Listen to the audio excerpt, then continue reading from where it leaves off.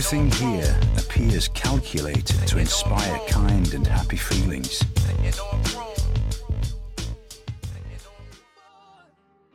Welcome to another special episode of Physical Media Isn't Dead, It Just Smells Funny.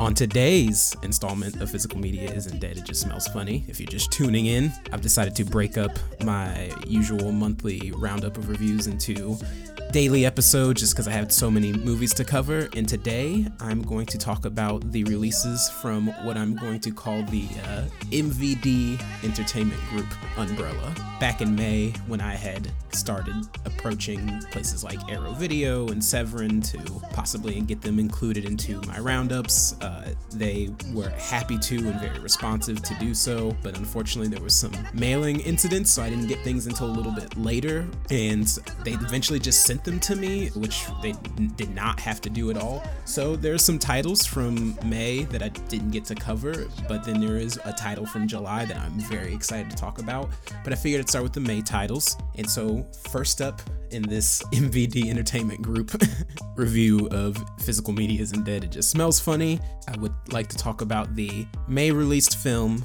the 1975 film by director Jack Hill, best known for films Spider Baby and Coffee, Switchblade Sisters. Switchblade Sisters, as I said, is a 1975 film by director Jack Hill. It is an exploitation film about a gang called the Silver Daggers, but they have their own, I guess you would call, spin-off gang of young women named the Dagger Debs, who are in high school. They, in one scene, it almost seems like they're the peacekeepers within this high school, but these are not virtuous characters. It's an exploitation film. What the story is essentially that there's a new girl in town who joins the gang and proves herself worthy of the gang after an altercation breaks out, and they end up in juvie, and the leader of the gang can't be released from juvie, and so the new girl Maggie kind of assumes the place as the leader of the gang, and from there drama spirals out, action spirals out, and what this movie becomes is a movie about power struggles and things like that, and like gang versus gang warfare. As a matter of fact, I think one of the alternate titles for this movie, when it was they were trying to come up with things for it, which titles include the Jezebels, Maggie Stiletto Sisters, but the one that kind of gets the whole exploitation gang thing across is that it was going to be called The Warriors 2, Las Navanieres, I think is how you would say it. But yeah, you may have heard of this film because this is one of the films, which I bring up a lot on this podcast. I don't really mean to all the time. Quentin Tarantino as his one, along with, you know, things like Chungking Express and The Protector, was on his line of exploitation and like martial arts and like just underseen international films that like he was really pushing in like the 90s, and I'd heard of it. Obviously I had followed the blogs as far as like where references for certain Quentin Tarantino movies come from, and this one obviously popped up, if not at least for the gang member who has an eye patch with a butterfly on it. I know Daryl Hannah's character in Kill Bill is inspired by lots of different things. I think there's a movie called They Call Her One Eye that she, I think, is inspired by. I think there are actors who are in Kill Bill that are in this movie. So needless to say, this is a film that has been thrust into the zeitgeist by people like Quentin Tarantino and people who love cult movies and exploitation movies. And it also has kind of been thrust into the, like, this is going to sound like an oxymoron, the niche zeitgeist of podcasting. That film critic and writer and filmmaker April Wolf had a great podcast called Switchblade Sisters. She would bring up as one of her favorite films and like why she named the podcast after it. You should go listen to it. It's ended, but it's a good podcast. I learned a lot from that podcast. It's her interviewing female filmmakers about their favorite films, specifically genre films. Yes, this movie rules. I don't know why there aren't like 5 Switchblade Sisters movies. I mean, I know why. There was a big flop, which is originally they wanted to call it Jezebels, but they felt like it would be too confused with the Betty Davis movie. The word, I guess, wasn't as widely used as it is or recognized today.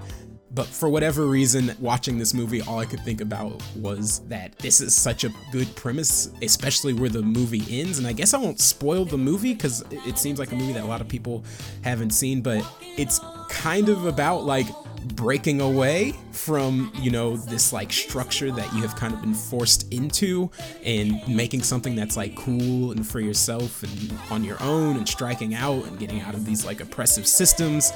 But it's an exploitation movie, so the way those thoughts are conveyed are not subtle and not in the least palatable. I would say that I would give a trigger and content warning for this film. There are 2 rape scenes in this movie, as well as like implied sexual assault. At one point they're in juvenile hall and the warden is like heavily implied to like, you know, new girls have to trade sexual favors for their own safety. But if you are into the exploitation genre and things like those trappings don't bother you, and you can get into the charm of the filmmaking on display, because to me this is actually legitimately well-made film for what it is. Like, it's got a great soundtrack by Leslie Baxter, who's credited as Medusa in this movie. It seems based on their filmography they weren't known for this type of like funky fusion-y 1970s. Like, it's a good soundtrack, and there's some genuinely thrilling sequences in this movie. The roller rink sequence is like an all-timer, but even past that, like the way these characters bounce off of each other, the fact that it is kind of echoing Othello, which I have learned. Apparently the woman with one eye, with the eye patch, is heavily inspired by Iago and Othello, and I definitely see where the movie is taking inspiration from from Othello. I mentioned the, you know, Quentin Tarantino released this on his own line. The era release of this movie is like bar none incredible. Like, you are in for a treat if you buy this. There are multiple interviews, multiple retrospective archival documentaries about the making of this film. There are 3 written pieces in the booklet that comes with the limited edition version of this film, 2 of which are by writer Alexandra Heller Nicholas, who does an interview with Jack Hill, as well as an analysis on the 2 aforementioned sexual assault scenes and, you know, how they play out with expectations and against expectations, and how those color the film for her, as well as kind of an essay about the film written by writer Heather Drain. If you are at all interested in exploitation and you want something that's colorful, got a great soundtrack, has been repped by the foremost cult enthusiasts around the world, then you cannot go wrong with Switchblade Sisters, which is available from Arrow Video. Next up, we have our next release, this time from Severin, Alejandro Jodorowsky's Santa Sangre.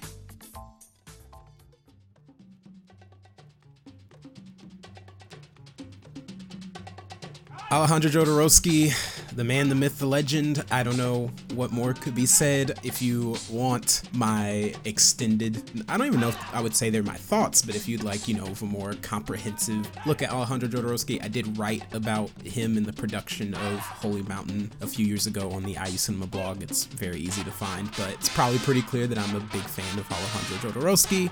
All the legends that's been built up around him, the lies he's told about himself, all those things. I still stand by that. I don't think he is an artistic charlatan, as some people will point out about his work. To be an artistic charlatan, you would have to make much lamer movies than what this man makes. But the movie we're here to talk about today is Santa Sangre. Actually, I hate to say it, but one of the last of what I guess people would consider like great films by him. If you are not familiar with his filmography, his career has taken a lot of forms. He started a whole branch of experimental theater. He was a cartoonist and a comic writer, still is to this very day. And he made a movie called Fondo Elise, which takes from that experimental theater that he helped create and expanded that into El Topo, which then became The Holy Mountain, which to me is one of the great artistic achievements of the 20th century. And then there's obviously the whole saga with Dune, which he never got to make, which is very much covered in the Jodorowsky's Dune documentary. But I bring up that period specifically because during that period, he essentially retired from filmmaking because of his experience trying to make Dune. And he only really made one film. It was you would call like a children's fable. It was called Tusk, I have not seen this movie into completion because the only way I was able to track it down years and years ago was like a half-finished, torrented rip. So I really hope someone puts out Tusk and his other film, The Rainbow Thief, that I don't really hear many people talk about in the future. He'd essentially retired from filmmaking, and Claudio Argento, a relative of Dario Argento, there was material that he had been approached with that he thought that there would need to be the right voice to carry this material out, and the person that came up was Alejandro Jodorowsky, who he himself had some like tenuous connections with the type of material that he would be making in this movie.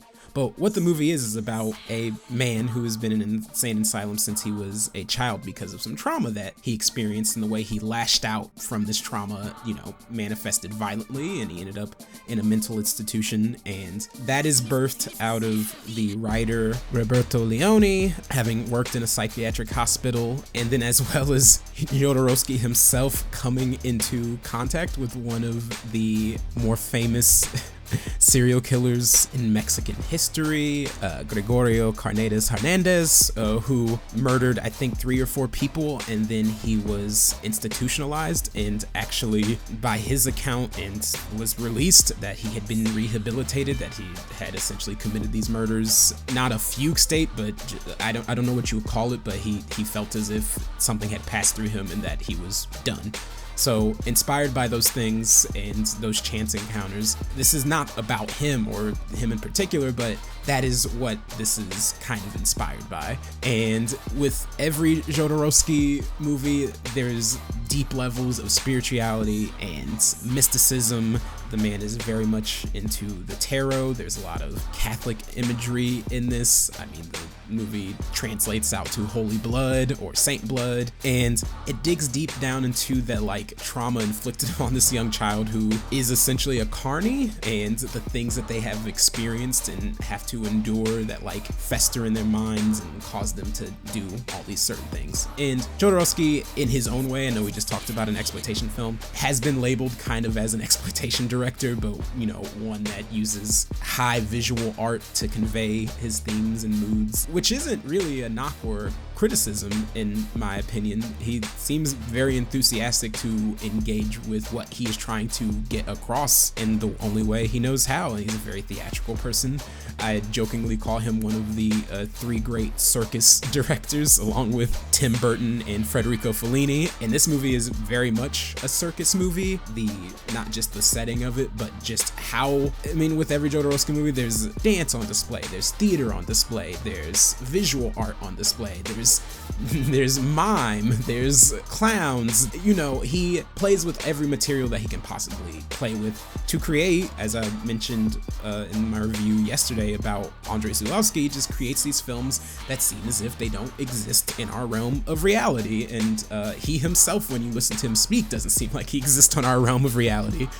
But having watched this movie, what I find so interesting and fascinating about it is that there are clear other influences on this film. When I watch El Topo and Holy Mountain, and even his later movies like Endless Poetry and Dance of Reality, Fondo Elise, they are so specifically him. And what I'm going to say is also not a knock or criticism. I just find it fascinating. It seems as if, and this could be me just seeing the name Argento in the credits, obviously knowing it's not Dario Argento, but someone who has worked with Dario Argento. It feels as if he has been heavily inspired by not only Giallo with the Argento connection, but it seems like he's been inspired, and I truly, not to sound like a person who's only seen Boss Baby, this movie has Boss Baby vibes. I promise this is not that. It really does feel like at this point, because it's a movie from 1989 and Blue Velvet has made such a impact on the world at this point, it feels as if he is being influenced by David Lynch with this movie. So even with that in mind, it's a fascinating movie to watch if you're a big Alejandro Jodorowsky fan, if you've never seen it before, if you're really just familiar with El Topo and The Holy Mountain, to see him be influenced by other things and the techniques that he uses. There's a murder of somebody in this movie that could have been straight out of the movie Deep Red. It was crazy to watch. As far as the movie, I love it. as much as I can say I love every Alejandro Jodorowsky movie I watch, it's also a lot easier to hang on to. Like I can actually grasp and feel the pain of like the characters. Like the characters feel like more like real people in this movie, and maybe that just has to do with maturity or his time away, whatever many reasons that we could analyze. But as far as this release is concerned, usually I would try to I'd list the special features. There is over 8 hours of archival footage, of new interviews, of behind the scenes. It is an incredibly packed release. This is the special edition release, is what I have gotten, which comes with a 4K Blu-ray, a Blu-ray that has just the feature film on it with audio commentaries, specifically one with Alejandro Jodorowsky. There is a completely new filmed featurette called New Blood, and then there's a complete other third disc that is just nothing but special features and documentaries and interviews and Q&As, and it's a lot. There's also a fourth disc that has a soundtrack on it. I would say if you have the money for this release, this is the definitive release of Santa Sangre. I don't know if there'll be something else that mines as many people involved with the project. All cards on the table. I didn't even get through every special feature, but I was engrossed with every single one that I got to see. So if it so interests you, you can check out Santa Sangre, Holy Blood from Severin Films. And for our final film in the MVD Entertainment Group roundup, and also I would say my pick of the month from this group of films, we have the 1981 Lovecraftian treat, Dead and Buried. From the creators of Alien, terror brought down to Earth. Fear so intense, it will stay with you to the grave and beyond. Welcome to Potter's Bluff. 2 murders, Dobbs. Both strangers. 2 murders in a town no bigger than a postage stamp. When you die in Potter's Bluff, expect the unexpected. All right, just lie still. I'm gonna give you something. It's gonna make you feel even better. Hell is going on in this town? Our kind of maniac is loose out there. First murderers, now body snatching. My God, I can't believe it. Potter's Bluff, a nice place to visit, but you wouldn't want to die there. Professional opinion. Is there any way whatsoever to reanimate people after they have died? Oh, so lovely. So frail. So young. How could anyone mar such loveliness? My dear, I will make you beautiful again.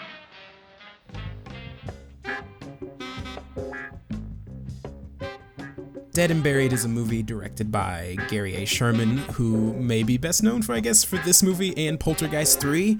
But interestingly enough, I would say the biggest creative voice behind this movie could quite possibly be writer Dan O'Bannon, who you probably know from Return of the Living Dead, but probably most importantly, his work with Jodorowsky's failed Dune project. No, I'm joking. We know him from Alien. That's what we know Dan O'Bannon from.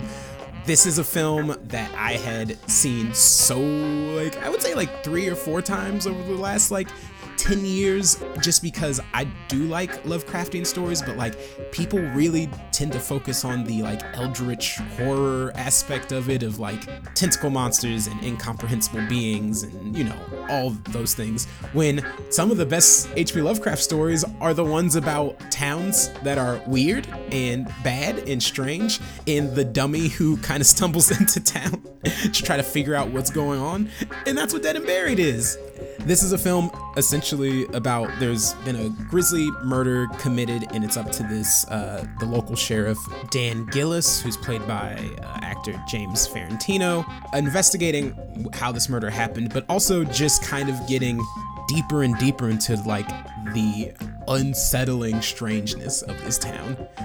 He is assisted by an eccentric coroner who loves old swing music that drones throughout the film. There's actually a great featurette about composer John Renzetti talking about the process of making the old-timey swing music that he developed for this character.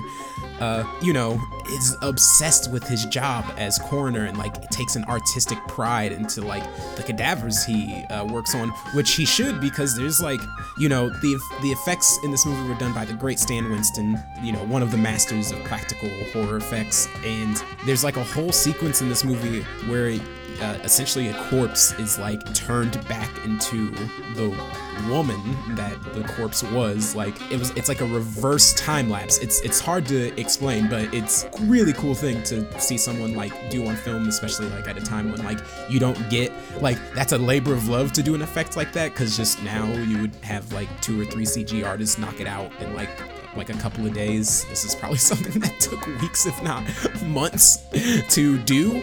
But yeah, there's not really much to the plot outside of that. I mean, if you've read an H.P. Lovecraft story about someone going into a town or a village where things seem off and there's cult-like behavior, you know where this movie is going in the broad sense. You might not know where it's going in the specific sense, but it's an unsettling movie. And I mentioned this coroner because while Dan Gillis, the sheriff, James Fiorentino, is technically the lead character of this movie, the coroner is played by Jack Albertson, who you very much know as Grandpa Joe from Willy Wonka and the Chocolate Factory, as well as the Poseidon Adventure. He is, I don't know who was nominated for like the 1982 Academy Awards, but like this is like a best supporting actor role. Like, the man is making a meal of it, which I always enjoy.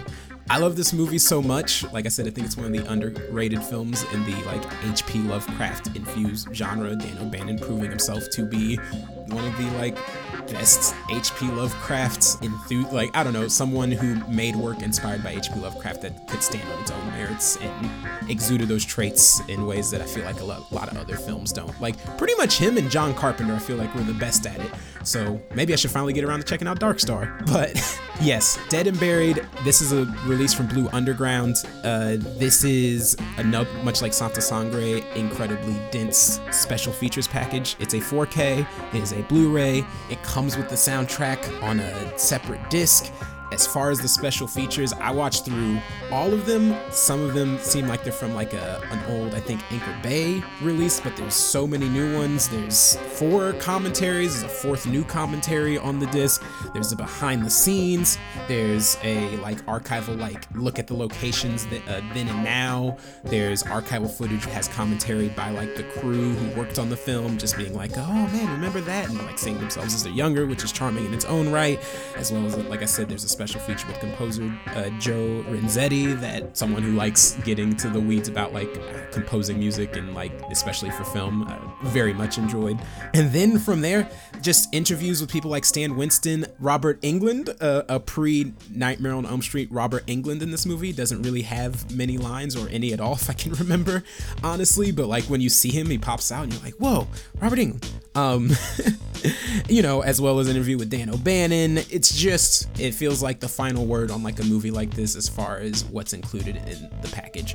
So if you are at all interested in a really cool horror movie that you probably haven't seen, I would very much recommend Dead and Buried from Blue Underground.